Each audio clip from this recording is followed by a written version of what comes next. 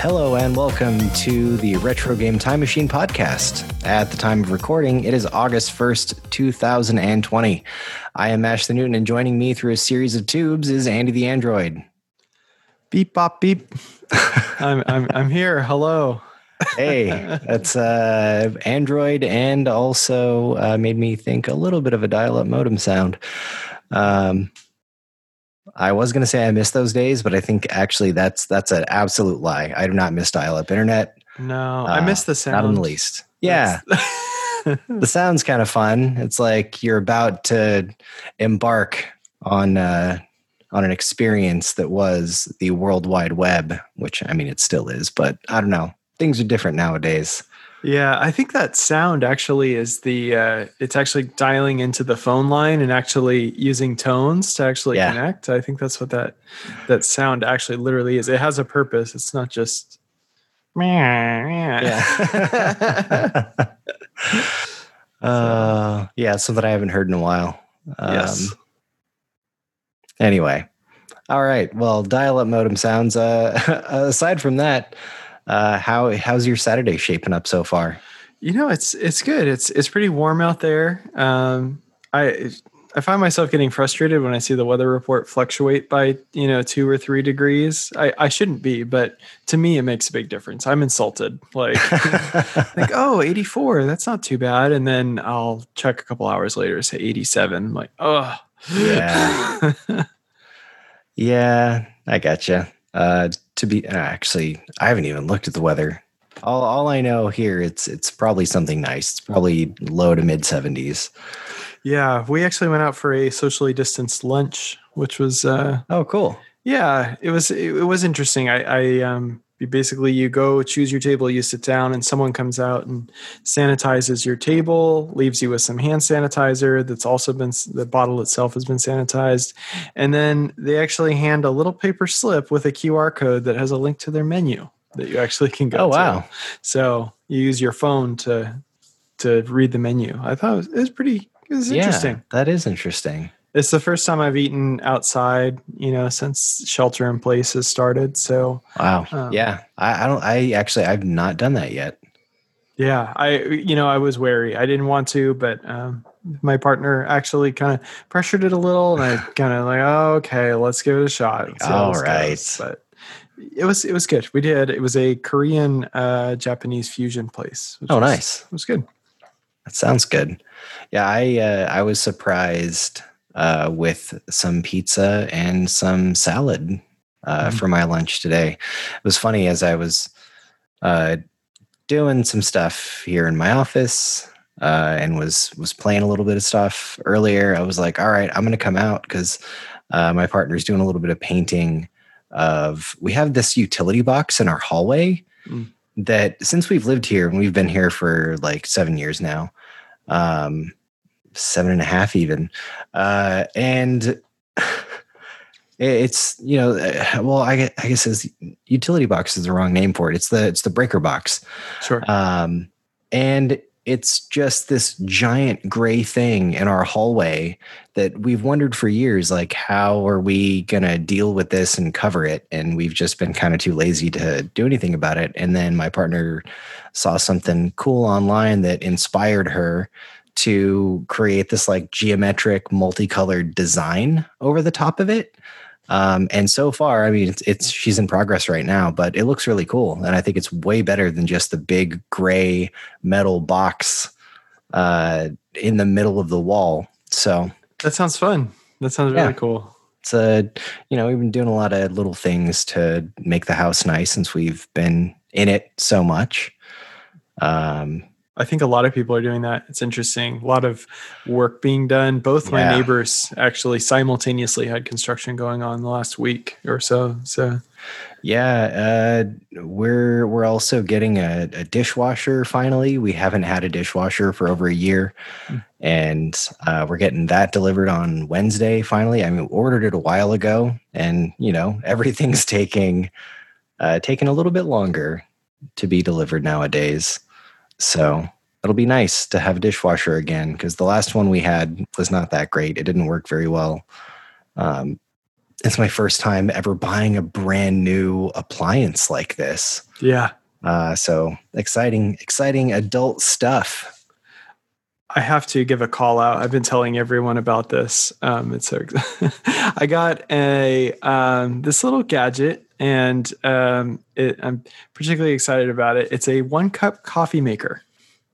So interesting. It's just like your standard coffee maker, but instead of a coffee pot that you put under it, you actually put your coffee mug. It actually comes with a travel mug that you can put under there. And it just brews about, 14 ounces of coffee. It kind of varies like how much water you actually put in, but you just use your coffee cup, fill it up, and then put it there and prep it. And it's programmable. So nice. I normally do pour over coffee all the time, but I just kind of got tired of like grinding and heating the water in the morning. I just want something that I can either program or just hit a button and it's ready to go. So nice. Yeah, I've been, it's a big time adult moment. I'm just like really excited over a coffee maker. Yep.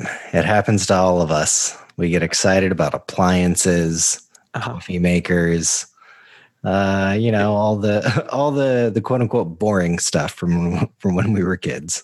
It even has like its own reusable coffee filter that it comes with, but I want to like get disposable ones, but it's roughly, if it would have to be about the size of a cupcake wrapper. Like that's how big the oh wow, like basically the coffee catcher is. So I mean the reusable one's better for the environment, but it does get a little bit of the grits or little grains into your coffee, which is I could deal with, but adds a crunchy element to your coffee. Well, it's just you get to the bottom and it's just a little like murky. It's like, oh, gotcha. So, well, that's where all your extra energy comes from, is all that stuff down in the bottom. Yes. Yeah, that's energy grinds. All right. Well, I think maybe we should move on to talk about video games, since it is the Retro Game Time Machine podcast and not the adult appliance hour. Yeah. If we can't just play games all the time. I know. Or go back in time. All right. Well, today we will be traveling back to 1998 to discuss Half-Life for the PC. But before we do that, we're going to talk about news. And actually, right before the news, I do want to bring up two little things here.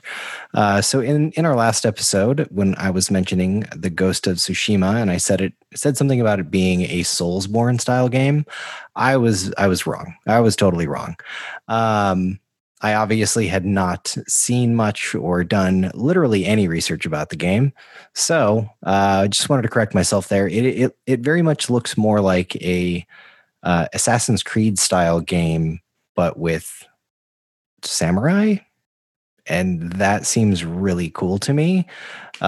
So yeah, previously really didn't have that much interest thinking of the style that it was, with it being a Soulsborne game, but again, it's not. So yeah, I might actually end up checking this out sooner than I would have otherwise. Same, really, because I'm an Assassin's Creed fan, I would say. Yeah. I'm way behind on the series, so. Oh, me too. Yeah. But I played through, and I may have 100%ed the very first Assassin's Creed game. Ooh. Yeah, the most boring one, at least from a story standpoint. But I don't know. There was something about that game when it first came out that it spoke to me for some reason, and I just had to keep playing it and like just do every little thing on the map. But maybe it's because I did it in that game that I'm hesitant to do it in the newer versions of the game. Sure. They definitely, it's more entertaining. I don't think anything really, those banner flags that you have to, or eagle feathers, like none of that stuff. Yeah. I mean, it's there. It's just in a better format. So. All right. So anyway, sorry, sidetracked there, but yeah, Ghost of Tsushima, not what I said it was previously.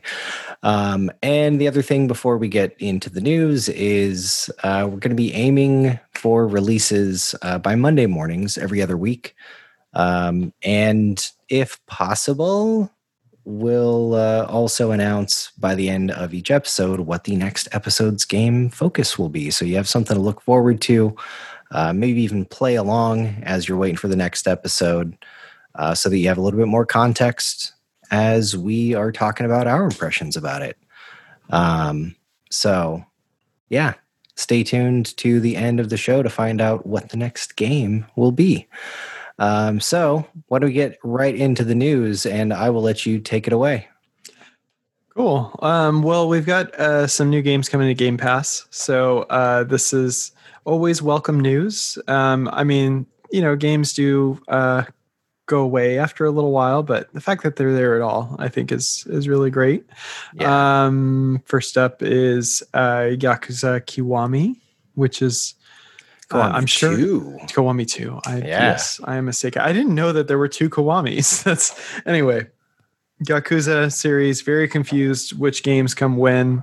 Have to play those at some point. Yes, same. I have not played them either, but I have definitely heard a lot of really great things about the Yakuza games.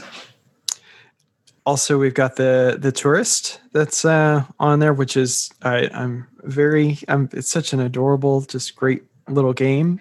I picked it up on Switch, which I believe it runs at 720p, 60 frames per second, nice. And handheld as well, according to Digital Foundry. And it's definitely a cool looking game. It's something that's been sitting on my wish list on Switch, but I think now I'll just check it out here on Game Pass. Yeah. It's just it's really interesting. It kind of forces exploration. Like there's like this sort of money system. You have to like find coins, and that kind of allows you to advance.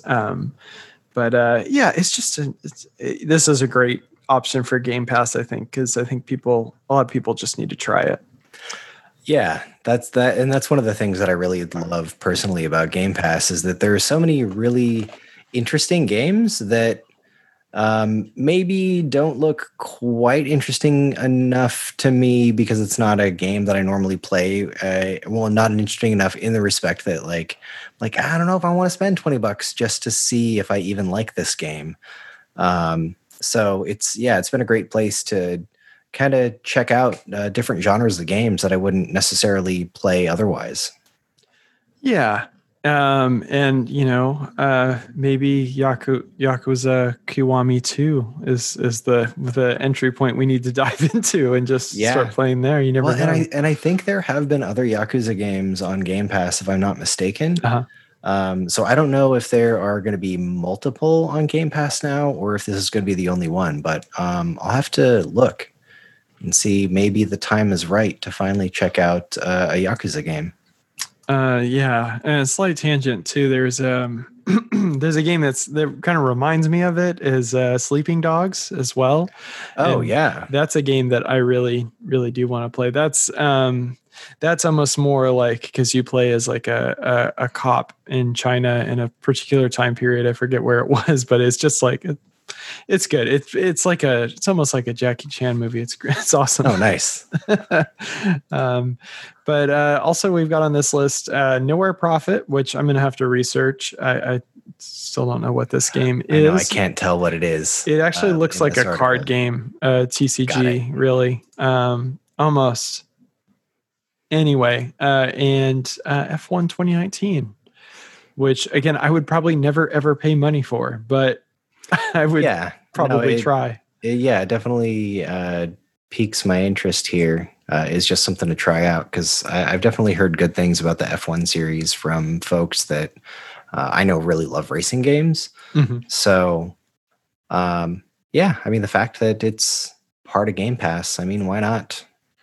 As we end up getting to the things that we've played, there are a number of things on Game Pass that I recently checked out, and I mean, I haven't put a ton of time into them yet, but they kind of fit into that category of like, I don't know if I would have paid for this, but now like I'm really glad that I've had the opportunity to check it out and see what they're all about because of Game Pass. It's such a great way that developers can get the word out, because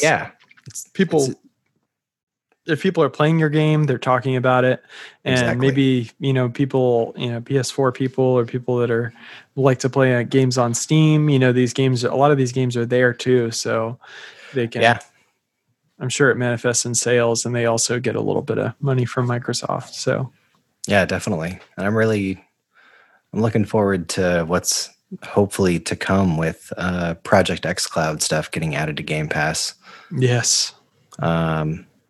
Man, it's very apparent that we like Game Pass. I mean, we like playing lots of games, and It's a Game great Pass is a deal. great deal. Yeah, it's a really great way to be able to play a bunch of stuff on Xbox and PC.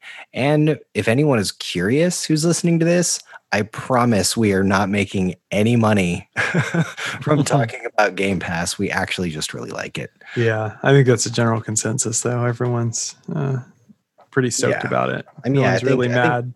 Yeah, most people that actually subscribe to it, it's great. I mean, to me, it's the only real equivalent that I have to like going to the video game rental store on the weekend, like I used to when I was a kid. So, and still gives that like rental store kind of like rotating stock, like, oh, this game's going off of Game Pass, so like it's checked out and I can't get it, quote unquote. Yeah. So, I mean, even for people, last thing I'll say on Game Pass, but it's just like the fact that it has a standalone tier for PC only too, because there are lots of gamers I know that only have a PS4 or only have a PC, so that definitely don't have never owned an Xbox. So I think that's a great option. Yep. Next thing I got on the list here is there was what they're calling the Giga Leak, which I don't know why it is called the Giga Leak, but maybe it's like Giga Bowser, but it's like really it's Nintendo. But it looks like some source code from various N64 and original Nintendo games as well. It looks like the source code for Star Fox 2, Super Mario 64, Ocarina of Time, one of my favorites. But the big thing, this is the standout thing, is that they found Luigi in Super Mario 64. He's always been there. Yeah, I mean, he's been there the whole time. And despite, all the rumors that have come up, he simply, of how to unlock Luigi in Super Mario 64 that were all false. Somehow he's in there. He's in the game data. So of course, people have pulled the files out and applied the skin to Mario. So there's a way to play as Luigi in Super Mario 64. So that kid's uncle that worked at Nintendo that said that Luigi was in this game was actually right. Yeah, he wasn't a jerk and he wasn't lying. You should probably call him up and apologize. So. Yeah. Or her. Man. No, this is super cool. I mean, I'm sure that Nintendo didn't just open this up on their Google Drive for people to download. So it does kind of suck that it seems like there was an intrusion. But on the other hand, from a video game preservation and history standpoint, I do think that it's cool that the source code is out there for these games on these really old systems. Because now I wonder, with instead of doing ROM hacks, people could like legit create stuff, like create a new Ocarina of Time or a new Mario Kart 64. Yeah. And create new content without having to be hacky about it. Yeah, man. I love like for that kind of reason. I love when I see new releases for old consoles, like new games for the N64 and such. I find that stuff so fascinating. So yeah, I still periodically see new games that are being made for the Dreamcast that you can even buy on like PlayAsia. Wow, that's and I'm sure you can get them other places too, but. Yeah, I love seeing stuff like that where people are creating brand new content for really old and dead systems. Yeah. Yeah, one of my favorites is when they demade Halo for the Atari 2600. Oh yeah, I remember that. I played the heck out of that in the browser. So. Oh, that's too funny. All right. So last thing that I kind of threw on here, as well as Double Fine is celebrating its 20th anniversary. Yeah. And so congrats to them, one of my favorite developers. But they also have a Humble Bundle campaign where you can pick up a bunch of their titles. And I've already thrown my money at it, even though I kind of own them all already, but that's okay. Now it's just another version.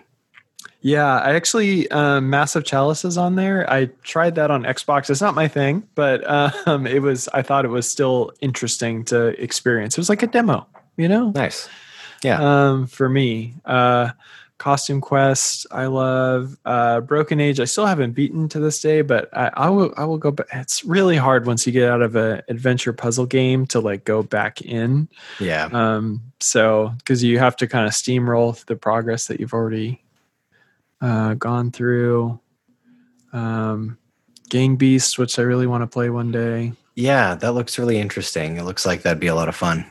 And Full Throttle Remastered, I think we had talked about too. So yeah, I was saying, I remember seeing the big PC box for it in the stores when I was a kid. Yeah, the characters just seem so endearing, and I guess that's why I really like Double Fine's games. They're writing characters they create. Yeah. And of course, Brutal Legend, which also is another. Yes. Oh my God, Brutal Legend. Admittedly, that's the one that I've played the most of out of everything that's in the list. And I that game just totally struck a chord with me. Nice. In a very good way. Pick of Destiny. And yeah, and I really enjoy Jack Black. Yeah, I'm sorry. That was I said Pick of Destiny thinking that was a Brutal Legend reference, but that's a Tenacious D. It is Tenacious D, but still. Yeah. I mean, he's basically, yeah. I mean, it feels very it almost feels like a spin-off Tenacious D video game, kind of. Yeah, it's great. I love it. Okay, so yeah, I mean, definitely go throw your money. Everyone loves, filling up their backlog with more games that they may or may never play. But you should play these. Yeah, definitely. Well, and Psychonauts as well. Yes, I'll need to finally check that out. All right. Well, the next thing in the news is something I found and put in here, and this I don't know if it truly qualifies as news. It's actually much more of a rumor than it is news. But apparently the person who leaked the information about GTA 5 coming to the PlayStation 5, which that's a whole different thing. The same person is also giving this information to the community, saying something along the lines of Liberty City coming to GTA Online after the game launches on the PlayStation 5. And I think that would be pretty cool. I mean, that's also something that people have been wishing for and has been a rumor for quite some time. So who knows how valid this is, if at all. But that would be really awesome to see. And then also rumors about Grand Theft Auto 6 and it taking place in Vice City, which is also another rumor that I have heard from other sources and or just wishes that the GTA community has. But if this is true, then great, because this is stuff that people have been wanting.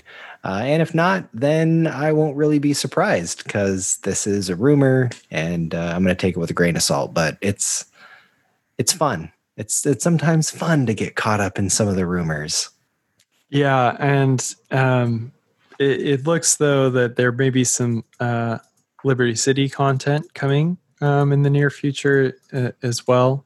So I didn't know if you mentioned that actually just now, but I would really like to see that. Just to see maybe the GTA, even if they just took the GTA 4 map and brought parts of it or all of it onto GTA Online, that would be like really worth checking out. Yeah. I mean, I that would definitely be another way to bring me back to spending a lot more time in GTA Online. Yeah. I spent a lot of time in GTA 4. Really, really love that game. And I still do. It's just been a while since I played it. But yeah, that'd be That'd be awesome to have brand new content, have it in the GTA 5 engine, make it all new and shiny again. Yeah. But yeah, so that's at least the GTA rumors that I saw. Also, recently there was a new update to Animal Crossing New Horizons. It's the second summer update, and it adds like fireworks, a new dream feature, which I can't remember the exact name of, but it allows you to visit other islands when you go to sleep in your bed, so that you don't have to intentionally be invited or have a limited time frame for when somebody has their gate open. I believe it's similar to, if not just like, the feature that was in Animal Crossing New Leaf on the 3DS. Yeah, and it's really great to see them keep rolling out content. I've kind of fallen off of the Animal Crossing wagon a little bit. Ooh, that reminds me. I have turnips to sell no matter what the price is right now. I totally forgot. Yep, that's sell those turnips. But I feel like I'll get back to it. I just need to feel like playing that kind of game, I guess, for a little bit. And I'm sure you, just like I have put a bunch of time into that game already since it's been out. Yeah. So, yeah. I mean, I've also been slowing down on it, and I've really only been checking turnip prices every now and then when I remember. Yeah. But I haven't really remembered a lot this week because it's been a busy week. All right. So that's all I got about the new Animal Crossing update. Also, since we last spoke, there was an Xbox event where we got to see a little bit of Halo Infinite, an announcement trailer for State of Decay 3, and then also another announcement trailer for the new Fable.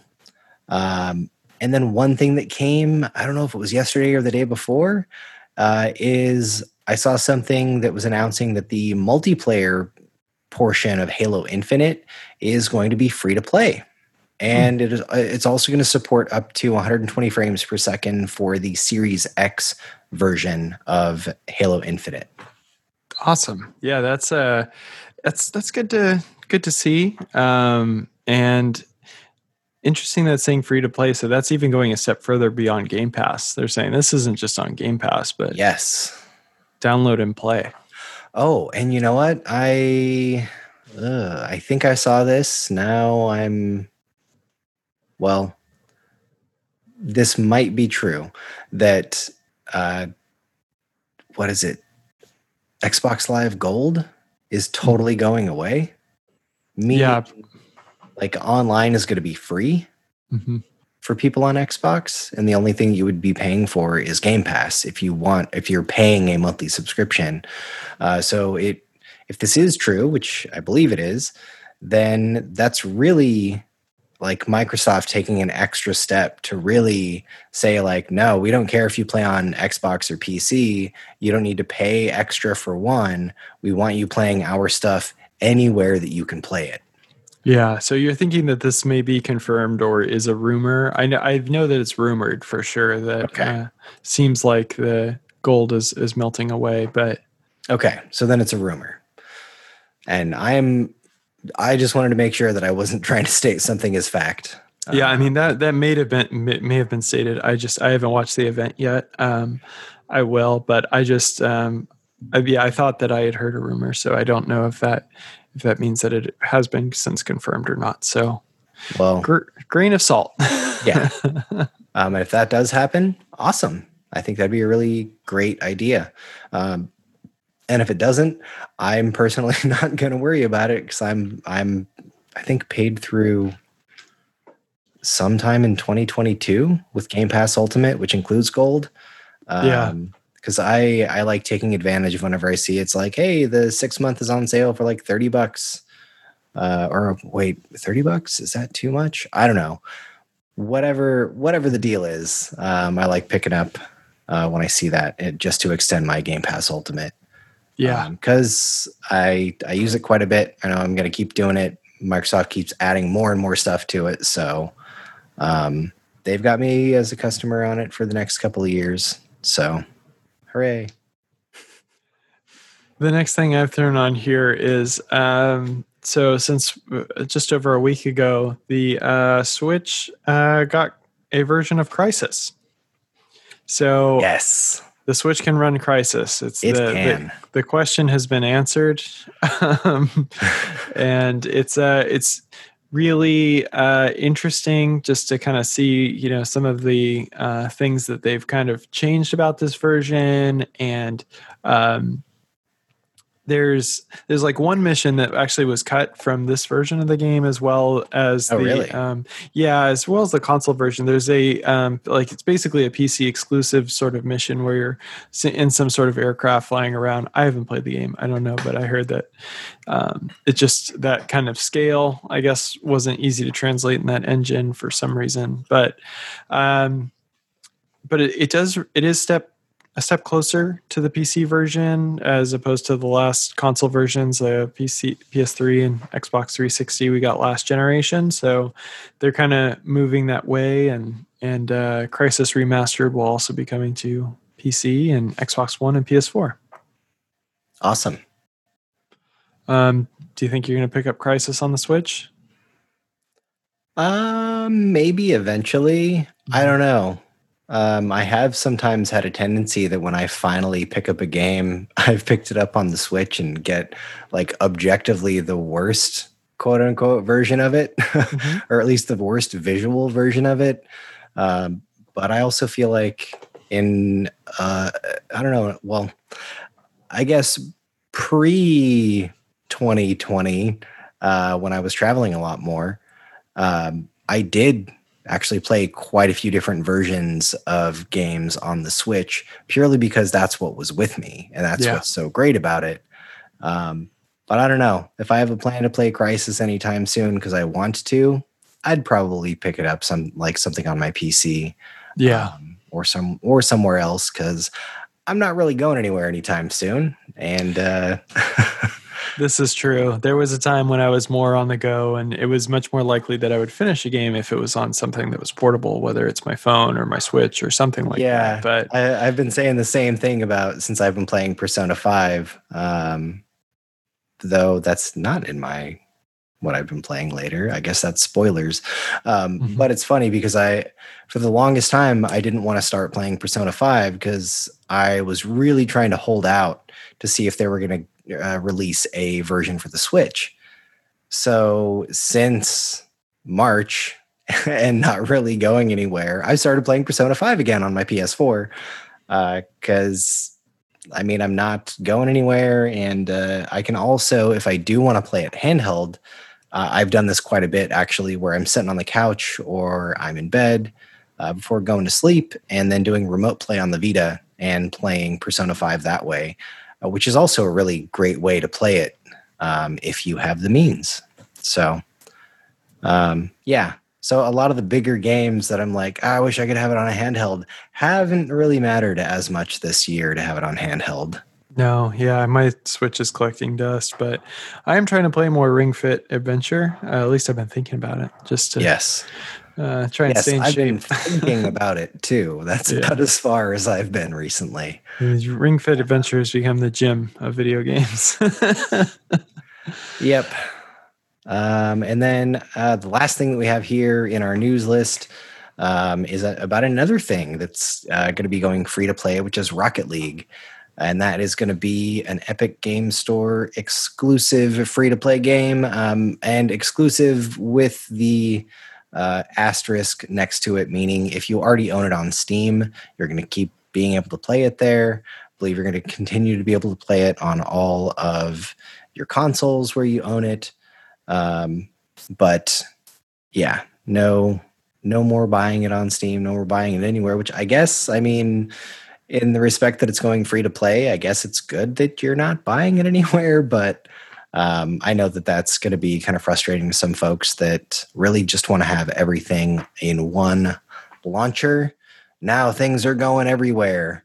But still, I think this will be a nice way to kind of boost the community again, let the 15 people that have never played Rocket League before, let those people play it. But yeah, I don't know. Any thoughts you have about this news item? It poses an interesting question. If I can keep playing the Steam version, do I install the Epic Game Store's version because it's cheaper? Or, I mean, or not cheaper, but free. I mean, like it doesn't really matter. So Yeah.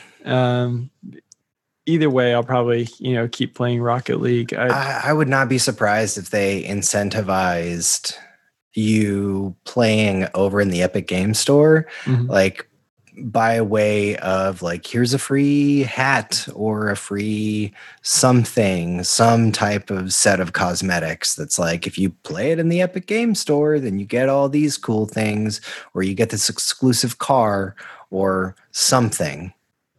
Yeah, I was thinking about that too. Like they've got to add some sort of bait to it to want to play on the, not play on Steam for those who already own it. But yeah, I guess we'll see here. I love Rocket League. It's one of those. It's my, I don't know. It's my favorite like twiddle my thumbs game because I don't really have to think about what I'm doing, but it is pretty engaging. So it's a great game. Yeah. I mean, and the first time that I got to experience it was also free, and I'm air quoting again, because it was part of PlayStation Plus. So since it was part of my subscription, I got it free with the subscription. And that's also, I probably wouldn't have played it otherwise. Like I guarantee I would have not purchased this game if I had not had the opportunity to play it first. So anyway, it's a great game. Yeah. Okay. Well, that concludes the news. Shall we dust off the time machine and go back in time to 1998? It is time. I want to play that new game, Half-Life. Okay. All right. Well, then let's hop in the time machine. Boop, beep, boop. We're going back to 1998 and cueing the noise of the time machine.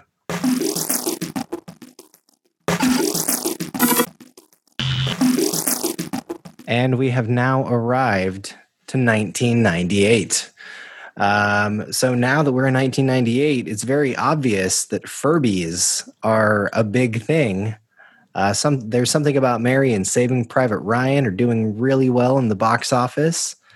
Britney Spears, you might have heard of her.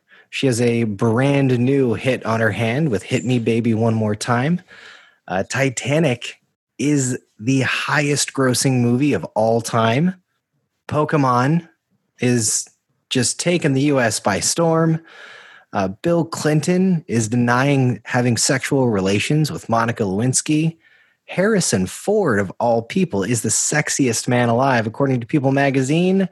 And we sadly say goodbye to Seinfeld as it airs its last episode right here in 1998. How are you feeling after this trip through time? Wow, this brings back some memories. It's definitely a simpler time. Things don't seem so complicated. No, no smartphones. Nope. No, well, I barely have had internet access at my home. Now there's maybe here. There's some pagers, around. Those are pagers. Big money maker at this time. I'm a couple years away from getting my emergency cell phone to keep in my glove box of my car with 20 prepaid minutes. Wow. Literally just for emergencies. So yeah, definitely simpler times. But we are here not to prattle on about all of the things that are happening right now, except for the release of Half-Life for the PC. So Half-Life was released November 19th, 1998. It was developed by Valve and published by Sierra. And for those of you that may not know what the heck Half-Life is, it's a first-person shooter game, and it was developed with a very heavily modified version of the Quake engine. And one of the things that was really unique about Half-Life at this time is the fact that the whole world is shown from the main character's perspective. And there's scripted events that are happening in the world that you're seeing from the main character's perspective only. And the reason I'm saying it like only is because basically up to this point, FPS games generally had cutscenes that were there to help move the story forward. And you're just kind of running through a shooting gallery and shooting everybody that's in this level without any real context, or drive, or even context sometime. I mean, it's like, in different games, you just find different things in the level. You get to the end, you see this cutscene, and then you just go and just keep shooting things mindlessly. And then you get to the last cutscene and the game is over. So Half-Life was very different in that respect. It ended up outselling expectations. It was one of the most popular games of 98 and 1999. It received over 50 Game of the Year awards. I wish I knew what scores it got specifically in like PC Gamer. Oh well. I can't. Probably 10 out of 10. Yeah. Oh, and Half-Life 2 got 11 out of 10. But wait, I don't know this yet. It's 1998, and I don't even know about Half-Life 2, so never mind. So a large modding scene was also created based off of Half-Life and its success. There was one small mod that a few people liked. It was called Counter-Strike. You might have heard of this mod. And of course, I jest about it being small. It's one. It probably is more recognizable than Half-Life itself, but it was built off of Half-Life, and I remember those beta days. It was definitely a different game than what it's become. But anyway, Half-Life also, in addition to being on PC, it was ported to the Dreamcast, but it was actually never officially released. I do remember seeing advertisements for it, though, in magazines like EGM or GamePro or whatever else I was reading at the time. And then also the add-on content, one of the... It's funny, I want to call it DLC, but it's not. It wasn't DLC. DLC was still a long way from being a thing. Couldn't actually download the... Yeah, expansion is the right word. So one of the expansions, Blue Shift, I actually, until doing some research for this, did not realize that Blue Shift was developed specifically for the Dreamcast version of Half-Life, and it's only on the PC because it was canceled for the Dreamcast, and Gearbox, who was developing the port for Half-Life, they also developed Opposing Force, the first expansion to Half-Life, and they also developed Blue Shift. So they ended up porting it back to the PC, so they wouldn't lose that work. But that's crazy. Like, I had no idea until I was doing this that the Blue Shift was native to the Dreamcast and ported to the PC. I thought it was the other way around. Yeah, it is interesting. And that has, the Dreamcast version has since leaked and does sort of exist out there. It is in a playable state if you can get your hands on it. Yes. And actually, just last night, I thought it was kind of interesting. I had later this Half-Life would be ported to the PlayStation 2. But I watched a video on Digital Foundry where they actually compared the versions between the PS2, the PC, and the Dreamcast as well. Oh, nice. And it's generally some problems with the Dreamcast. It seems like it was performance, as it wasn't finished. So yeah, the frame rate they definitely didn't finish doing the optimization for it. Yeah, so it loads a lot more frequently and the load times are long. And it seems like the frame rate is just probably about 30% lower than whatever the PlayStation 2 runs at. So Got it. Like it's, but it was really interesting to see. Yeah. So in addition to being ported to the Dreamcast and the PlayStation 2, it has also since been ported to macOS and Linux. So you can pretty much play this game on almost any computer, because the specs required to play Half-Life, especially now, are incredibly low. So yeah, you shouldn't have too hard of a time. Like I've seen even people running emulated versions of Half-Life on an Android phone. So that just tells you it's almost becoming like Doom regarding like, but does it play Half-Life? Yes. So at least that would be my own version of but does it play Doom? All right, so that's at least a little bit of background of just some of the history of the game. But the plot of the game, also for those that are not familiar and without giving too much away, is you assume the role of Gordon Freeman, who's a physicist and works for the Black Mesa Research Facility. The game starts out with you getting on the tram when you're already at Black Mesa and you're late for work. Pretty much everyone that you end up talking to until you finally get where you need to go is like, oh, you're late, Gordon. Weren't you supposed to be here a half hour ago? Or something along those lines. So yeah, you're a physicist for conducting an experiment. And when you arrive in your HEV suit, your hazardous environment suit, then things kind of go wrong. You push this whatever like shopping cart looking thing into a beam. There's a big portal that opens up.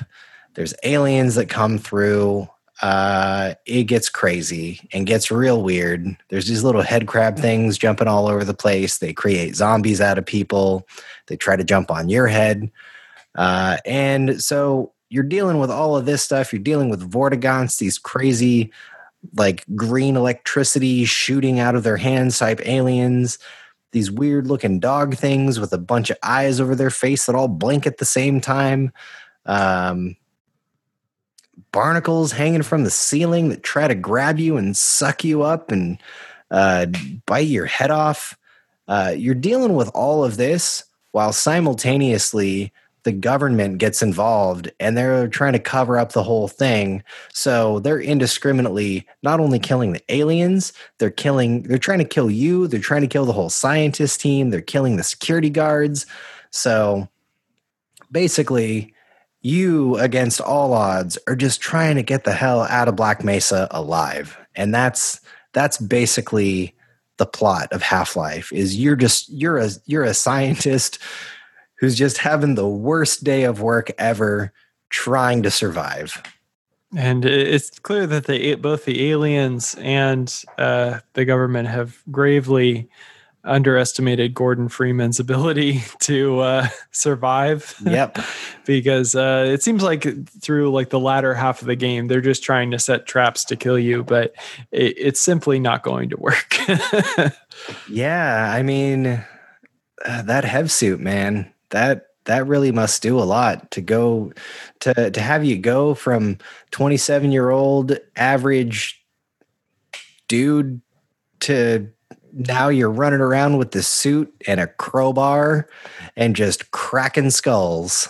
It's really goofy. It almost reminds me of like the cops trying to catch the Dukes of Hazzard, but they just cannot stop this force. It is just too good. So yeah, and at least for the time, the AI of the soldiers was so good. Like I remember playing it when I was younger and just like hiding behind a box, and then them like you hear their radio chatter and then like they throw a grenade and then it lands right in front of my feet and just going like, wait, what? And then boom. It was not used to that level of AI in an FPS at that time, because normally in FPS games, all of the enemies just like stand there and just let you just mow them down. And as long as you're trying to take cover, you'll be fine. But all of them just stand out in the open. In Half-Life, they actually take cover and try to work together. They try to flank you. Like it's still, I think, even to this day, better than some AI in other FPS games that I've played that have even come out in the past like 5 years. Yeah, it was definitely challenging when dealing with like the sort of multi-corridor sort of areas. And when they throw a few of these guys at you, it definitely required a little bit of luck to actually beat them all, you know? Yeah. Oh, and I just remembered about the ninjas. The weird Mm. ninjas. Like I don't even know where they fit into all of this. I guess they're government ninjas. Yes, yeah. They're only in a few scenes, really. If I Yeah, remember right. they only show up a few times. Uh-huh. Um, but they're like invisible. They kind of look like Sam Fisher Splinter Cell, but then they go invisible. Yeah, they're kind of a pain in the beginning. Or I mean in the beginning as in like one of the first few times that you encounter them. Yeah. Yeah, they wouldn't really pop up again. It is interesting. They were there. Um, So, what are your memories and your general take of this game? well, having come from the future and having played other games in the series, it's really interesting. How deep the series runs from this game. It's a lot of the gameplay is similar, even in Half-Life Alyx to some extent. Later in the series, Yeah. the gameplay, I still think holds up. It's still fun, and we played some multiplayer earlier, and that was Yes. which I just have to say I'm amazed that people are just on any given day are still playing Half-Life to this day. Yes. And but Because this was your first time, right? yeah, but I had a blast. It was it was just absolutely wacky and crazy and so much stuff going on. It was just hilarious to see, basically maybe I die to someone and then that person managed to kill someone else who at the same time killed them. So Yes. it was completely crazy. The latter half of the game, a lot of people kind of talk about as being the part, as you said, with pacing problems, the Zen area. So that's sort of when you go, take the fight to the aliens, and you actually open a portal to go to their world and stop them from attacking Earth, basically. There were some areas where I had like basically a small amount of health, and it took some trial and error. And basically, I had to do like a perfect run to get through some areas. Yeah, that section with like the flying manta ray things and Zen. Yeah, and just barely ink out with, I thought with just like 15 health, like just enough to like clear the area. So I thought that was kind of interesting because, you can kind of, if you waste too much ammo or lose too much health, you could end up in a situation where your save is almost bad at that point. It's very difficult to make it out. Yeah. The game still looks pretty good. I think, it definitely looks classic, and of the era, but the game's been since updated with HD textures, which look a lot better, look fine. I'm just honestly happy that it, runs at 16:9 at 1080p on my monitor. That's Yes. I definitely remember I think maybe like 320 by 240 is maybe what I ran it in for the very first time when I first played Half-Life. Maybe up to 640 by 480, but like definitely the first time I played it, I was using like software resolution until I ended up getting access to better hardware. Yeah. So did you have any other thoughts of anything before I kind of spew out some of the memories and thoughts that I have? Because I played this when this was new, so it strikes a chord with me. Yeah, it's I just gotta say, if you're interested where FPS got started and back in this era where games kind of spawned other games in a way, right? So we saw with Doom and Quake how they basically allowed, they inspired developers. They used the tools that were there, and they kind of crafted their own experience. So there's like some crazy maps that you can look up online that show like sort of the etymology of these games, like where like all these games came from, starting from Doom and how they spiderweb out to all these games that we're still playing today. They're brand new releases. To some extent you could even say like maybe like I would say like Dota 2, for example. That's a game that's still I believe is running on Source Engine, which is I think it's actually running Source 2. I think it was the first thing to run Source 2. Yeah, so it's just kind of interesting that how the Source Engine came about, and with this game though actually this game was the Quake engine. Yes, correct. Yes, that's I misspoke there, but eventually, Source Engine was created, and this game is ported to Source as well. The beautiful, beautiful Source Engine for Half-Life 2. But again, wait, I don't know this. It's 1998. Why do I keep talking about Half-Life 2? All right. Well, then, for my memories, I definitely did play this game when it was new. I didn't have a computer at my own house where I was living with my mom and stepdad, at least not until Half-Life had already been out for... Oh, wait a second. Did I? No, I can't remember. My timeline is fuzzy. Anyway, I initially started playing Half-Life at my dad's house because my dad had a computer and he was a big gamer. And I saw him, I definitely watched him play this a little bit and thought it was really interesting. And he was like, hey, you should definitely play this and check this out.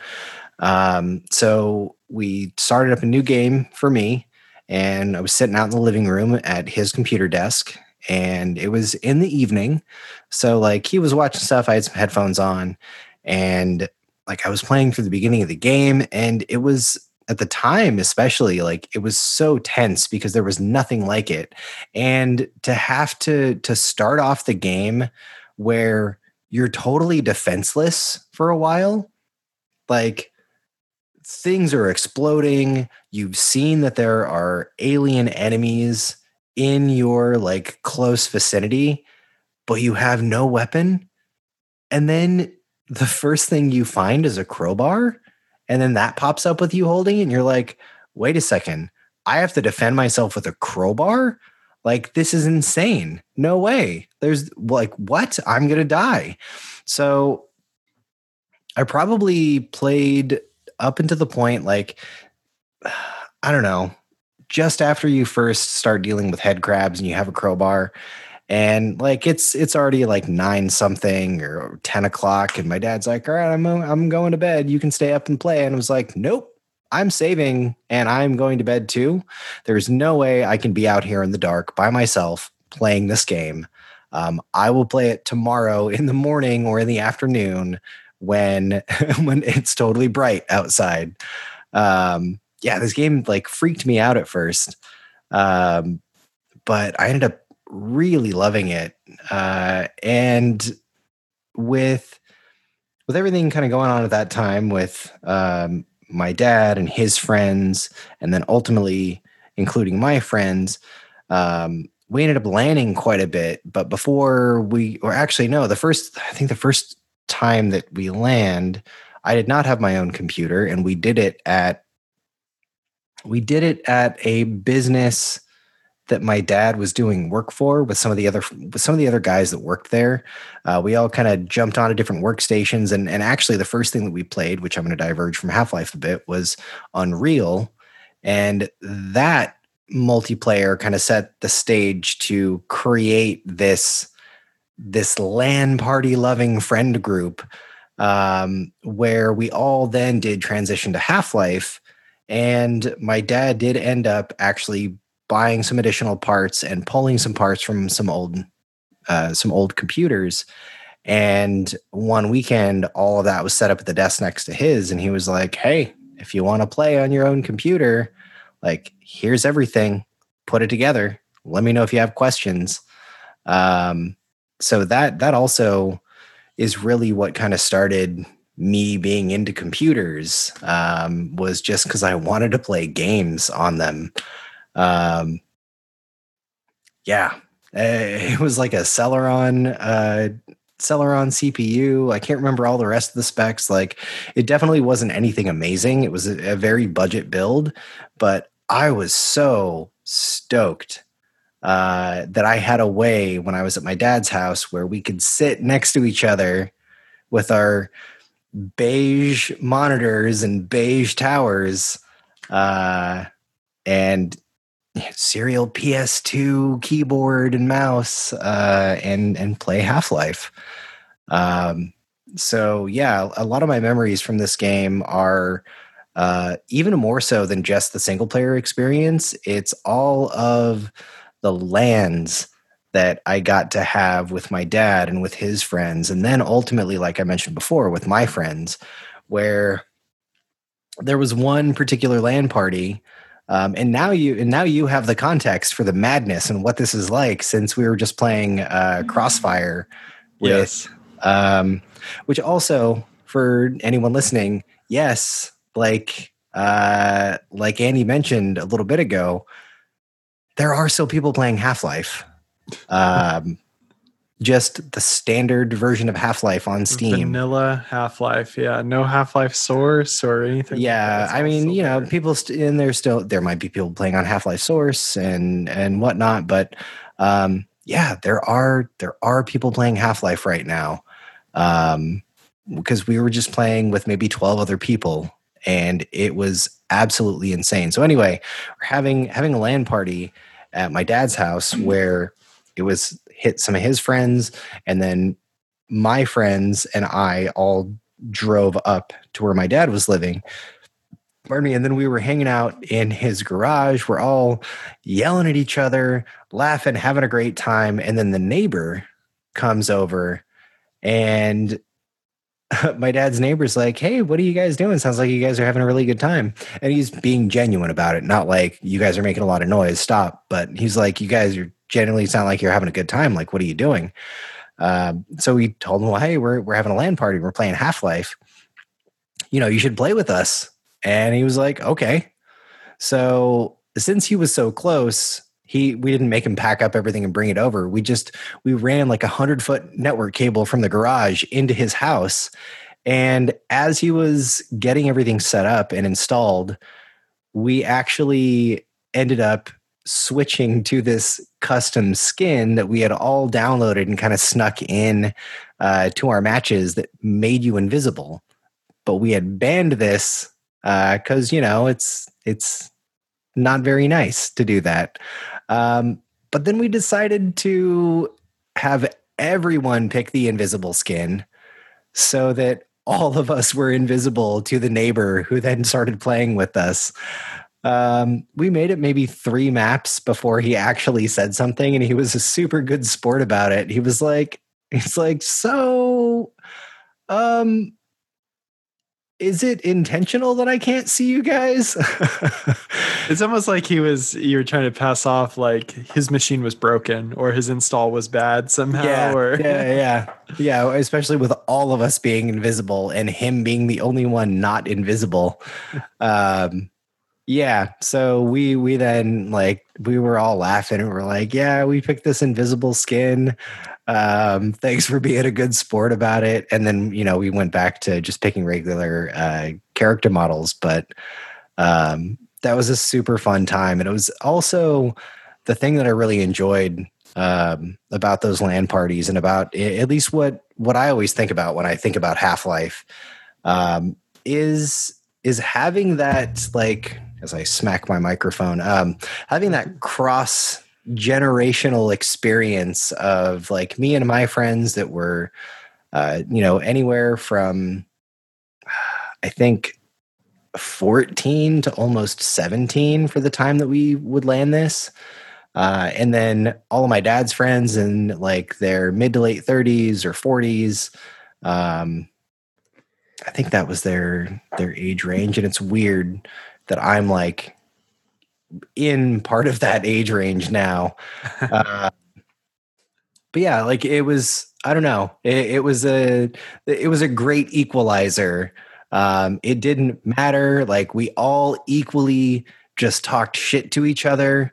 It didn't matter that, they were 20 plus years older than us. They also talked to us the same way.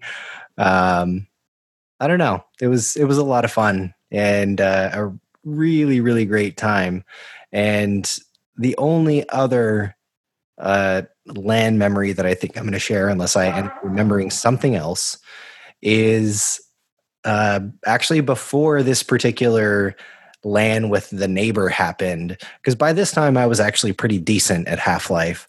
But early on, with a lot of FPS games, I was bad on the computer. Like I was good at GoldenEye during this time, but mouse and keyboard, I didn't. I don't think I was used to it yet. So, like early on, we'd be landing, and I usually would be pulling up the rear. Like I'd be in last or very close to it. And there was one particular LAN that we had at my dad's friend's house, like probably about 20, 30 minutes out of town from where my dad lived. And there was just something that clicked that day. Like I was absolutely on fire. And we generally played like first to 50 points, which is 50 kills. And I had won. And not only had I didn't just eke out a win and have the next person have 49 kills. Like I got 50 and the next highest person was at 40. So the fact that normally I'm usually close to dead last and then I got first, I kept that up throughout the day too, doing really, really well. But that particular one, I don't remember if it was my dad or his friend. They're like, "Holy crap, Matt, you just won." And I was like, "Yeah, by 10." So that's still a thing that comes up between me and my dad, where just say by 10.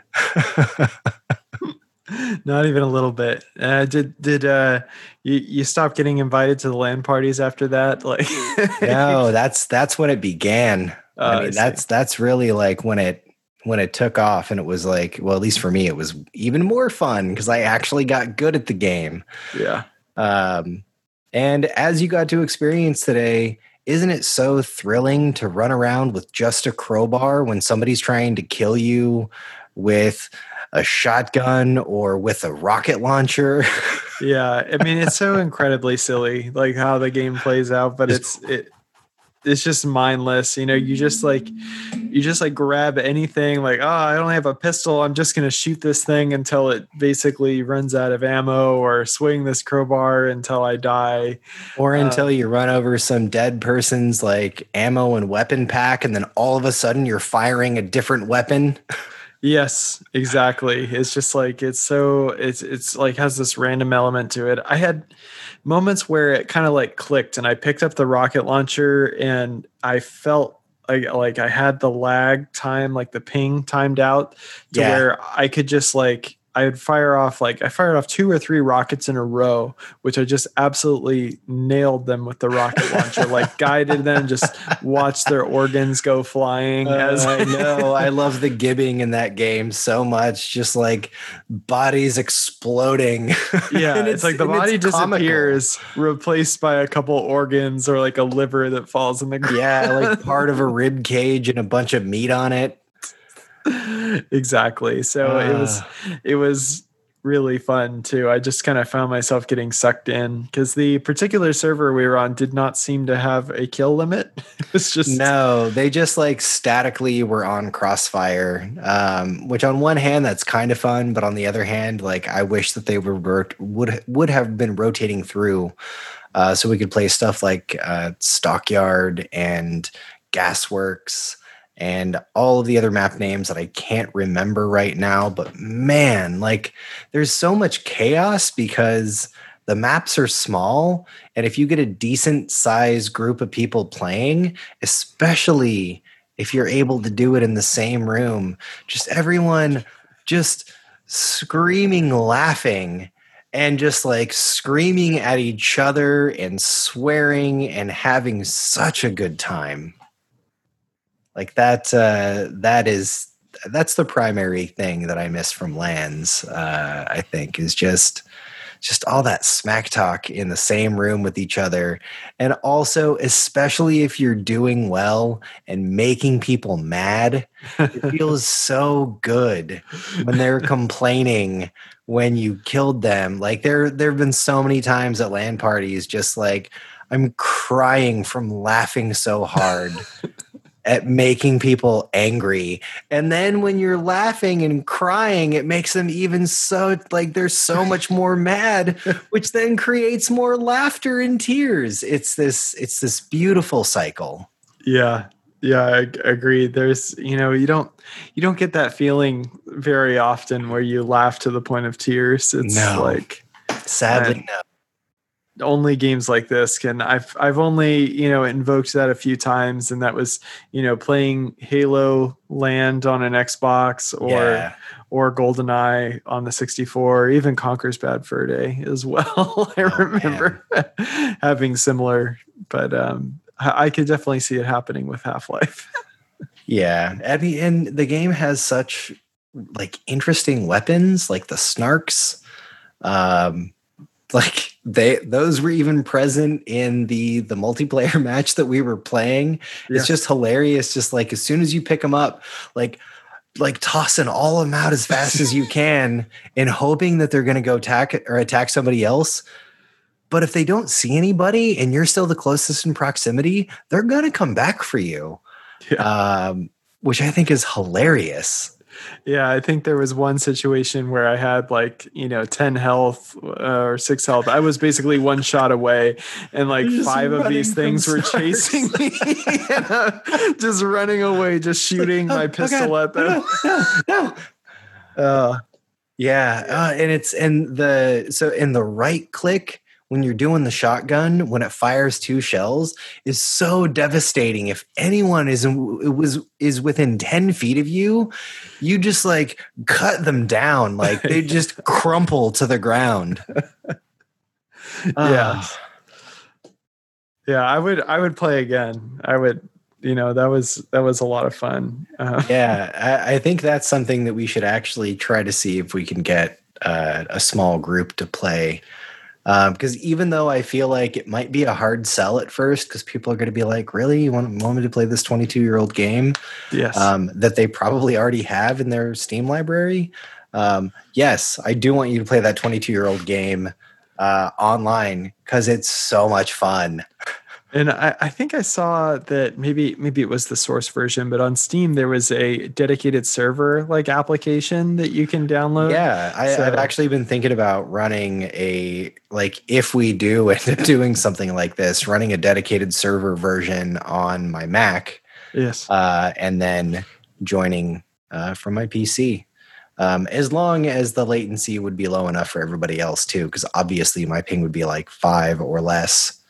Yeah, I think it would be doable. I think just the fact that we're all in the same area. Also, I mean, we technically wouldn't even have to run a dedicated server. You can just start up a server that you're running as the client as well. I see. Okay. Or, anyway. Yeah. It just, I guess it should be fine. I mean, I'm running a brand new computer. And I know that I used to do it back in the day. Oh, and that reminded me that so I used to every now and then with my cousin who I think really primarily played video games because I did, and I just kind of was like, hey, let's play video games.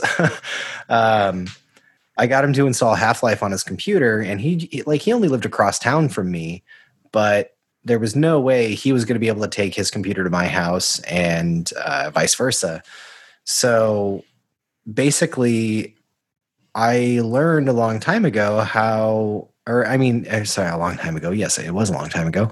But I learned how to have him directly dial into my computer with his modem so that we could essentially just play a LAN game of Half-Life, just 1v1. But that was also super fun. I just found so many different ways to get so many people to play this game with me because I love it so much. And I love it so much. It was the very first tattoo I ever got was the Half-Life Lambda logo with the little circle around it and everything. Yeah, it reminds me of when we were talking about Mario Kart, how you got your stepsister into playing with you on just because you need someone to play with. Man, when I was a kid, I just tried to get any and everyone to play video games with me. Like I took my consoles to everyone's house, like just going over like 2 hours. I'm like, cool, I brought my Super Nintendo. You want to play Super Nintendo? They're like, I guess so. Like, great, we're playing Mario Kart and Street Fighter. Yeah. Trying to think if I've got anything else while we're here in 1998 and talking about Half-Life. I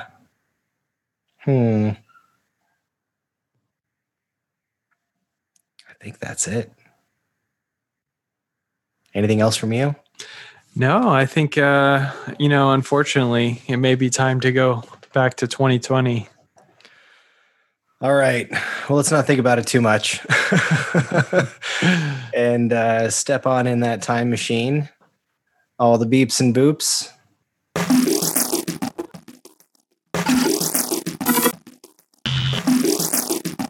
All right. We have now arrived back in 2020. And now that we're here in 2020, we can talk about the things that we've been playing since we last recorded. I mean, we both were just playing some Half-Life Deathmatch online, which was pretty dang awesome. Yeah. I think I'll be returning. So yes, we should definitely do it some more. Yeah. Let's see. Do you want to start off with something, or I mean, I know I've got a crazy list, but I'm gonna condense them. Okay. Well, why don't you start with a chunk, and then I'll start with a chunk. All right. Well, then this chunk is all Half-Life related. So, in addition to the bit of multiplayer that we were just talking about, I did also play some of Black Mesa on PC, or also, as I have it written here, Black Mesa Source, because that is what it used to be called, if it's now just flat out Black Mesa. So played a bit of that, and that's also, I think, a really great way to experience Half-Life if you never have, and if for some reason you really just can't get into the original version of it, because of the engine or whatever. I don't know. For some people, it feels harder to go back to older games for some reason. I mean, I definitely have my feelings. Well, I have some feelings like that about different games. Definitely not this one.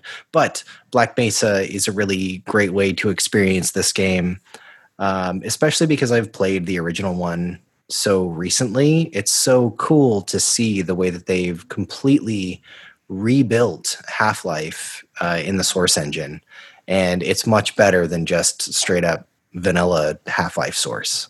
So in addition to a bit of Black Mesa, I also just spent a little bit of time in Half-Life Alyx in VR. I didn't really do any of the campaign as I've been playing it recently because I've already played through the game twice. Love it. Think it's phenomenal. But I am incredibly biased because, like I said, I even have a Half-Life tattoo. So I am fanatical about these games. So anyway, love them. And then lastly, because we were also kind of talking about Half-Life on the Dreamcast and how it is playable, even though it wasn't officially released. So for anyone who knows how to search for things on the internet, and you own a Dreamcast, you can definitely find a way to play Half-Life on the Dreamcast. And that is also what I did a few days ago. Set it up here on my desk, connected it to my monitor, and was able to play with the Dreamcast keyboard and mouse as well. So even though Half-Life on the Dreamcast in the menus, it doesn't mention anywhere that you can actually play with a keyboard and mouse, if you have them plugged in, like I had a controller plugged in to port 1, and the keyboard and mouse, keyboard was in 2, mouse was in 3. I don't know if the order matters, but that's the way that I played it, and it worked really great. I mean, to the point that you brought up before about it not being optimized, therefore is a little bit more choppy. That's definitely true, but it's super fun to be able to play this game, like or the version of this game that was never officially released, also in a very niche way with a keyboard and mouse on the Dreamcast too, which there weren't a ton of games that supported the keyboard and mouse, so it was nice to play one of the few games that actually did. So yeah, those are at least my Half-Life chunk of stuff that I played. The thing that I didn't mention about Half-Life Alyx, though, I did. So the workshop content is the stuff that I played, and I was playing a couple levels from GoldenEye that have been remade in like as workshop content for Half-Life Alyx. So kind of playing a different old game in a new game. Yeah. And getting to do it in VR. It's super cool. So anyway, I will hand the conversation over to you for some of the stuff you've been playing. Yeah. So actually, I have an update as of even last night. I played some StarCraft 2, and I played with some buddies, and we actually got we started queuing into 4v4, and we did our placement matches for 4v4, which it's 2020. Probably the last time this has happened was probably like 2017 or something like that. It's like we used to play this game all the time, and then for some reason we stopped. One of my friends who was key and why we played this game, he didn't have a PC that could run it anymore. So, but that has changed recently. So we've kind of dusted off of StarCraft 2 and started playing again. And God dang it. Just when I thought I was out, I got dragged right back in. Sucked back in. Yeah, exactly. It's really addicting. It's just, I really like kind of the strategy and the way that it makes you think. It's not as stressful as I used to play when I was a little younger when I was playing this, but because I can kind of like learn how to relax and just make decisions and just do it rather than wrestling with it. But yeah, we had a lot of fun. We actually went on a bit of a win streak. So we were going to get off around 10 o'clock, but then we started winning. So we vowed to play until we lost. And about an hour later that happened. So wow, nice. Yeah. So, each StarCraft game goes on for like 15, 20 minutes or so. So, we placed in gold, which is like gold 3, which is just basically low gold, which is, it's not great. I think we are better placed than that, but it's we definitely just can't take on a platinum team. So for reference, the rankings go bronze, silver, gold, diamond, master, and then grandmaster.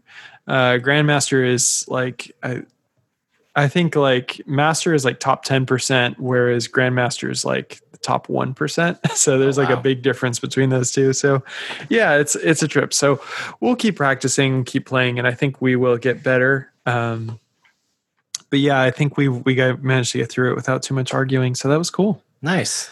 I'll probably be playing some 1v1 later because I do need to work on my game. Heroes of the Storm was a game that kind of took the place of StarCraft for me for a while. So I was playing this a lot in like 2018. And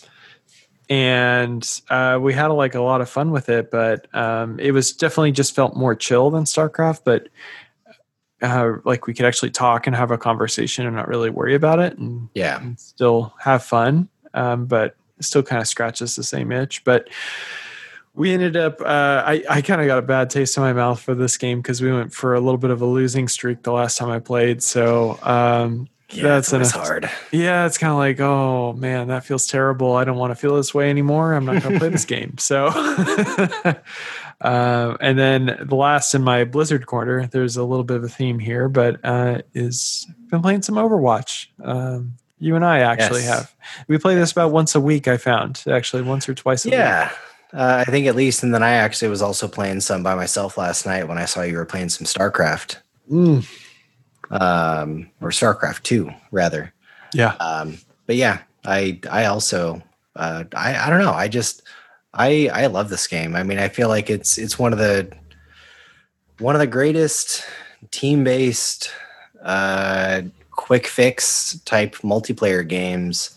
And I feel like, you can have such a different experience with the different characters that you decide to play as and different classes that you decide to queue as. Yeah, I've probably only played of like maybe 30% of the characters that are like. Yeah. Definitely need to play more. Yeah, I mean, there are a lot of DPS characters that I've never really played because the queue times are so long by comparison to support and tank. Mm-hmm. So, I mean, and I mained Mercy for a very long time. Like pretty much exclusively only played as Mercy for a number of hours, but definitely branched out. Like I like playing quite a few different support characters. There's at least 3 or 4 different tanks that I now really enjoy playing as. And then on the off chance when I queue as all 3 that I actually do end up playing support, really only have any experience with like Pharah. And who else am I not thinking of for support that I play? Moira. Oh yeah, sorry, that's support. I meant you're right, and I meant to say DPS. Because Pharah, and then dang, I don't remember who else it is that I occasionally play. I think it's because it's been so long since I've played DPS that I really can't remember who I would play as. But yeah, it's such a fun game. Yeah, it's I just smitten playing it usually, and it also just has that same Blizzard game characteristic. It doesn't feel good to lose, and it feels great to win. Somehow, I don't know how they bottled that formula and able to sell it, but it's yeah, and I do really enjoy the and I keep forgetting what they're called. Is it an endorsement or? Yeah, this is going to bother me because I'll have to look. I feel like I need to look this up. Doesn't make for very great radio to have to Google search something. But anyway, at the end of the match when you can press N on the keyboard, at least on the PC version. It is the endorsements. Endorsements. Okay, good. Yeah. It is. Yeah. So, I mean, I also really love that, you have endorsements in the game. And as often as possible, I like giving people on my team that have been playing well the shot caller one, because it's, at least whenever I get it, it's a nice little hit of dopamine. So I really like to try to be positive in that game, because there's enough negativity in games that it's rather unfortunate. Yeah, you do a great job of that. So I think it's good, and I think it's important to tell people, good job. And I like to kind of give 2 endorsements to my teammates, like you did a good job, and then someone else on their team who's either particularly annoying or bested me. I love to say, like, all right, sportsmanship, you good job. You made life hard for me. That means you were doing good. Yes. And whenever I have a very unfortunate map where I feel like nobody on my team played well, I keep that to myself, and then I just endorse then I do all 3 endorsements to people on the other team. Yeah. Because I'm like, well, I can at least say you 3 played very well. Maybe me and my team, not so much, but you guys did a great job. Yes. So, yeah, like to try to keep the positivity going as much as possible in multiplayer gaming, because it doesn't feel like it happens enough. Totally. Yeah. So let's see. I alluded to some of these titles before we traveled time in this episode.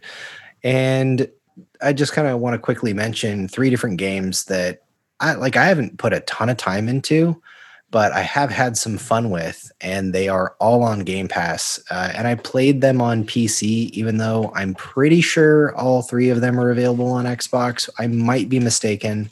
There might be one that's only on PC and not on Xbox. But anyway, the 3 games are Gato Roboto, Carrion or Carrion. Again, I don't know. Carrion, and then a game also called West of Dead. In West of Dead, the main character is voice acted by Ron Perlman. So that's at least the interesting thing about that game. But Gato Roboto is a kind of grayscale looking Metroidvania game where you control a cat that can jump in and out of a mech suit. And when you're in the mech suit, you're basically like Samus in Metroid. So it reeks. Well, I guess reek is a bad word, but to describe this, because I'm not meaning anything negative, but I guess it is dripping of Metroid. It is very, very Metroid. And to me, that is a good thing. It's fun. I definitely want to take some time and get back into playing a bit more of it. And the game Carrion, I'll just say it that way. Again, I don't know if it's right, but Carrion, you're kind of this amorphous blob of things, of like goo from people. You're this monstrous thing that it's a side-scrolling type game, and I mean it has some type of Metroid-ish elements. Well, maybe not. I guess maybe not quite. I mean, it is definitely like maybe a hint of Metroid flavor, whereas like Gato Roboto tastes just like Metroid. But Carrion, you get bigger as you eat these people in these caverns. Like, I've gotten to a point where it looks like there's like a flashback to controlling this person, and I'm wondering if that person is this creature before it became the creature. Like if it's a flashback of like what led you to becoming this weird blob of people. So anyway, it's definitely interesting. If this were not 2D pixel art, I would probably think that it looks disgusting. But it's 2D pixel art, so it's a lot of fun. And again, West of Dead, it's a 2-stick type game. You kind of traverse around. I think it's a roguelike, actually. So I think it's procedurally generated. Anyway, also very interesting. I had fun with a bit of time that I've played. Out of those 3, I'm the most curious to see what happens in Carrion. I see. And then next in my list would be going back to Gato Roboto and then West of Dead. But nothing is wrong with any of those games. It's just my own personal interest was piqued the most in Carrion because it's the most different, I feel like, from different games that I've played. How was the difficulty in Gato Roboto, by the way? So what I ended up playing through, which is probably about 45 minutes, it wasn't too bad. Okay. Yeah. I think I died one time.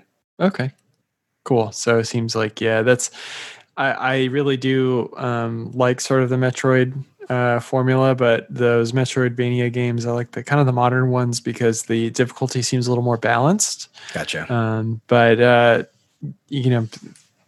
Metroid, those things, the original Metroid's a great game, but you will die often. It's just yes. Oh my God. The nature of the beast. Yes. To me, the original Metroid is not aged as well as all of the others that came after it. Yeah. But now you can play on your Switch and you can rewind time while you're playing. So Yeah, might be a it's interesting true. way to play Metroid. So I'll have to go back to that.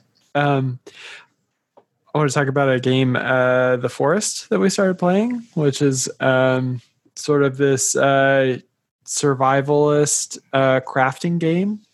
It has some story elements, but I think the story is like, I don't know, it's pretty campy. Like you lose your son, he's taken away by these cannibals, and I always hate when that happens, when the cannibals yeah, take my son. when the cannibals take my son, but the kid's name is literally Timmy.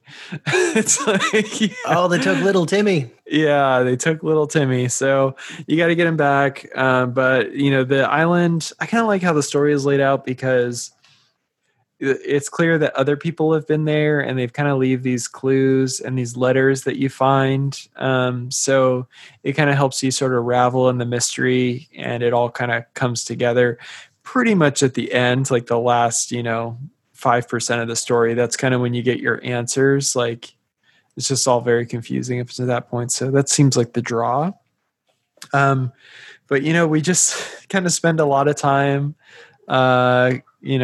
building a base and defending it from the cannibals and getting food and supplies until you get like supplies enough to where you can start like exploring the island comfortably. So it's kind of very naturally goes from, okay, I just want to stay alive to like, okay, I've got enough stuff to stay alive. Let's explore. You uncover more story. You get more gadgets in a way that allow you to explore more parts of the island, and until you explore it all. And then that's when the end of the game happens. So now, is this like single player / multiplayer with a limited amount of people, or do you join like a large world where there are a lot of other people? it is sort of like a single player game. It seems like at its heart that you can Okay, you can play multiplayer if you want to, so you can get other people in. got it.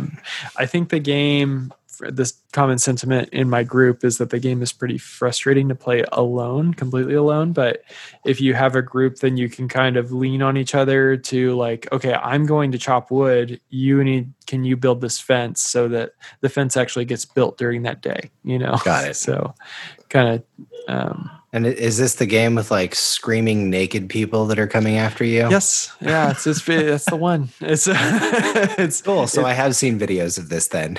yeah, it's creepy, but like it's definitely not creepy enough to where like it would prevent me from playing it. I don't really like to play a lot of scary games because it can stress me out. But Yes. Half-Life is a scary game too. yeah, Or at least it was. Well, cool. Let's see. I also have another like group of stuff. Because as I was excited about in our previous episode and mentioned that I had a Terra Onion mode on the way, it has since arrived, and I've put a hard drive in it and I connected a hard drive to it, and then installed this in my Saturn. So I've been playing, quite a few Saturn games, more than just what I've listed here. But this is the stuff that, as I've been sampling things, that I actually like stopped and played, or have gone back and continued to play. So I've been playing Donpachi and Doronpachi. They're both vertical spaceship bullet hell shooters, made by Cave. Really, really great games. it's the first time you're playing it not emulated. Basically, it's on real hardware. Yes. So. Yeah, and because I've played also emulated versions of the arcade game, because there's a little bit of visual difference between this version and the arcade game. But playing it emulated, it just so far at least there's too much latency in it, to where like when I've actually played the game at an arcade cabinet and then have immediately like in the same day gone back and played it in an emulator, there's a huge difference, like Wow. huge difference, where a year ago when I was at this this arcade convention, and I actually got to sit down and play this on an Astro City candy cabinet. Like I spent as much time as possible playing this game because it has become one of my favorites. And I was like, I was doing so well, at least for me. I mean, I'm nowhere near being able to one credit clear the arcade version and difficulty of Dodonpachi. But you know, I was getting like I think I was getting to the point where I was able to beat the third level boss, and then I would die somewhere early in the fourth level. Um, so so being able to do that in the arcade, and then that day going home and still being really excited about the game, and then playing the arcade version on an emulator, like I would lose all of my ships within the first level. That's how different the display latency or the lag is when playing it emulated, at least the way that I was playing it. Now, there might be a better optimized version that I'm unaware of. But anyway, so that's a long way to say that I've been very excited to be able to play it on the Saturn. And like, I'm sure that I'm still, because of my TV, dealing with input lag or latency, but it's still just really nice to be able to play the home console version of Dodonpachi, since I previously hadn't played it because it's also a Japan only release. Mm-hmm. So that's also one of the great things about the mode, is that it auto region patches stuff for you, or I don't know. I don't even know if it has to do that. It just doesn't care about the region, and you can play it on whatever Saturn. So I've got like the very first model US Saturn. So also on the Saturn, another game that is of the same type or in the same genre is Batsugan, which also is a bullet hell shooter and super fun. This also is something that I don't know if I don't know if I ever played the arcade version. If I have, it was also at the same arcade convention. But super fun, totally recommend it. And then also played some Road Rash, which I'd never really played this version before, except maybe like I think that I played it at the Good Guys when I was a kid. And the Good Guys was an electronics store. And yeah, I think I played just a little bit of the demo of Road Rash on the 3DO there. And this is the same version, if I'm not mistaken. So there's a lot of FMV cutscenes in it.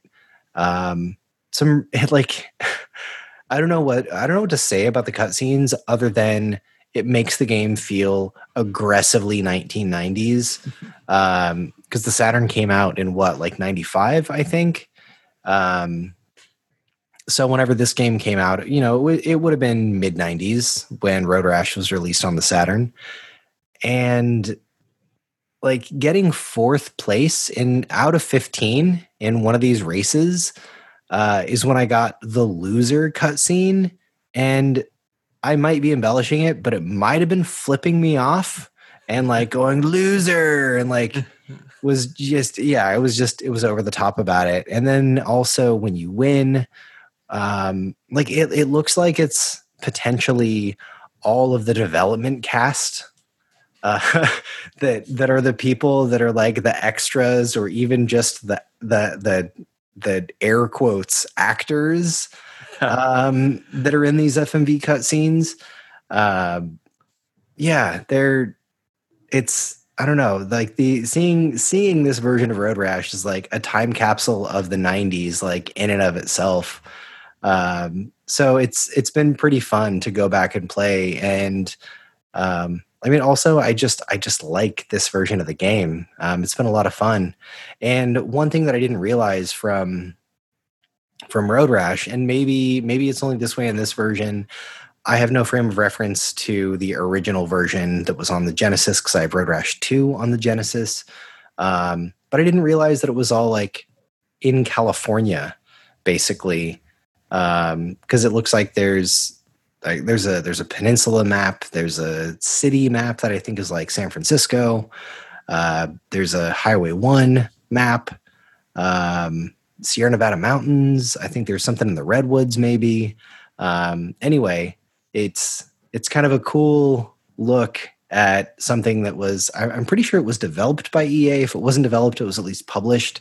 And they're at a redwood city in the Bay Area, so it kind of makes sense that they would have made this game, of their surrounding area, so that they at least had some type of context. But right, yeah, they just kind of took a look around for inspiration. So yeah, and then the last Saturn thing that I put some time into was Sega Rally Championship, and I don't think I'd played that since I've played it in the arcade.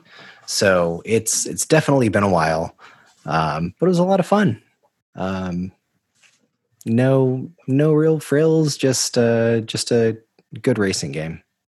Yeah, actually, that looks really good. I was just looking up a little video. Looks like a lot of fun. It reminds me of a game I used to play in the N64. I think it was Top Gear Rally. Yes, I have that on my shelf behind me. I love Top Gear Rally. That was a fun one. Oh my god, it's such like I think it even may have reviewed not so well. Yeah. I could be making that up, but man, like you could edit your car and create different designs for your car, and like, oh my god, I was such a stupid teenager. Like I think I created like a 666 design for my car. It was like the devil, like something super stupid that a teenager would do. Yeah, for some reason I never owned this game, but I I rented it from my local video store, not even Blockbuster, which at some point we rented a couple games and the store actually went out of business while we had the games and they just never called us for them.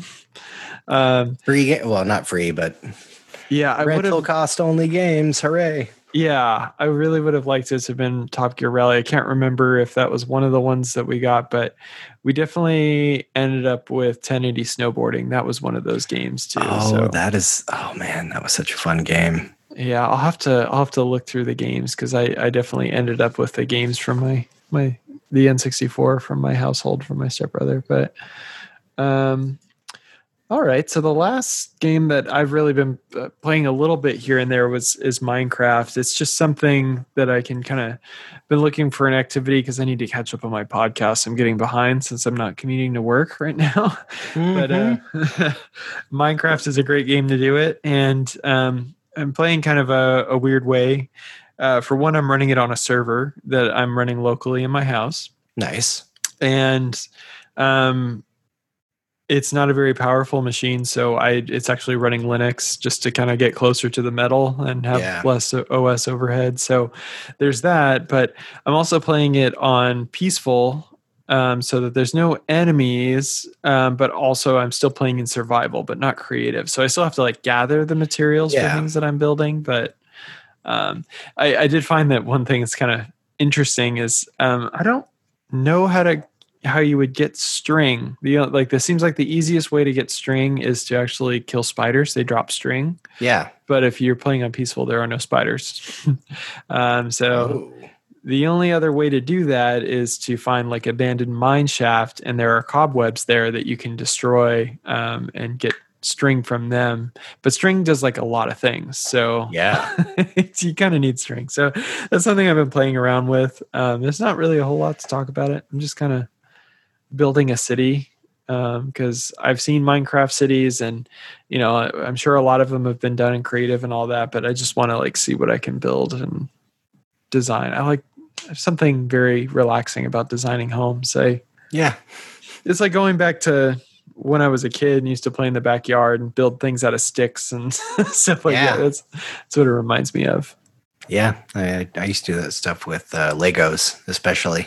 Yeah, exactly. Well, there were Legos too, for sure. Yep. I know at my dad's house, I didn't have too many toys, so I just would go in the backyard and play with a couple action figures in the dirt. Heck yeah. Do stuff like that too. It's good times. Well, I think that's all I got. You got anything else you've been playing? No.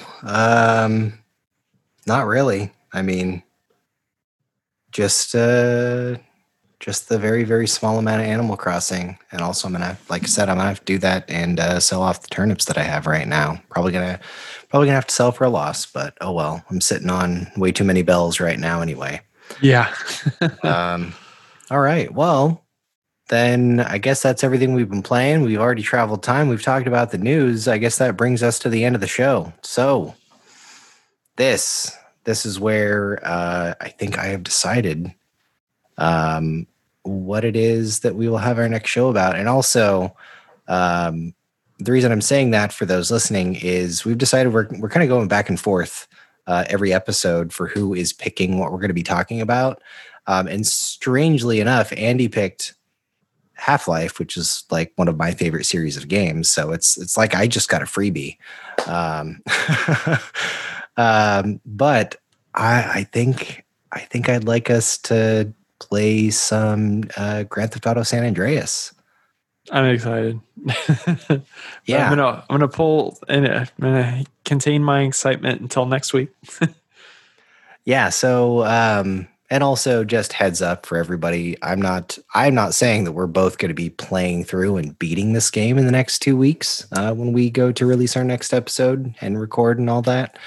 But at least put some time into it. I have beat this game. It's been quite a while. So probably just going to be playing it on the PC, playing it on the PS2, contrast and compare a little bit, and then see what kind of memories I can pull out to talk about, since I'm sure both of us have memories of this game. Yeah, so that's something if y'all want to play along and be part of the one-sided conversation that you won't be able to say, we won't be able to hear you, but we encourage you to chime in as well. And I definitely haven't decided what version I'll be playing. It'll probably be a combination of a few, so we'll be talking about that. So anything that this plays on, if you guys want to play, don't be shy. That's also one of the things that I like about picking some older games is, we have the ability to play on so many different platforms now, since a lot of these really great games have continued to see the light of day and keep being brought forward so that you can keep playing it on current technology and current consoles and even phones, like you mentioned. It's crazy. Yeah, that's a great port on iOS and Android for San Andreas. So yeah, just blows my mind. You can play that game on a phone when it used to look so real. Yes. So, all right. Well, so we have that to look forward to next time. And to everyone here, thank you so much for listening to the show. You can subscribe to this if you haven't already on different services like Anchor, Spotify, Overcast, Breaker, Google Podcasts, Apple Podcasts, and Radio Public. There might even be another or more that are coming. I don't know. If we do add more, then we will add that to the outro spiel here. And if folks have anything that they're like, if your favorite client is not supported, let us know. And I guess you could let us know by emailing podcast at retrogametimemachine.com. And we will be able to see whatever you send us. So hopefully it's something nice. That's all I got. So come join us next time, and we'll talk about GTA San Andreas and whatever other games we've been playing between now and then. Bye for now. Au revoir.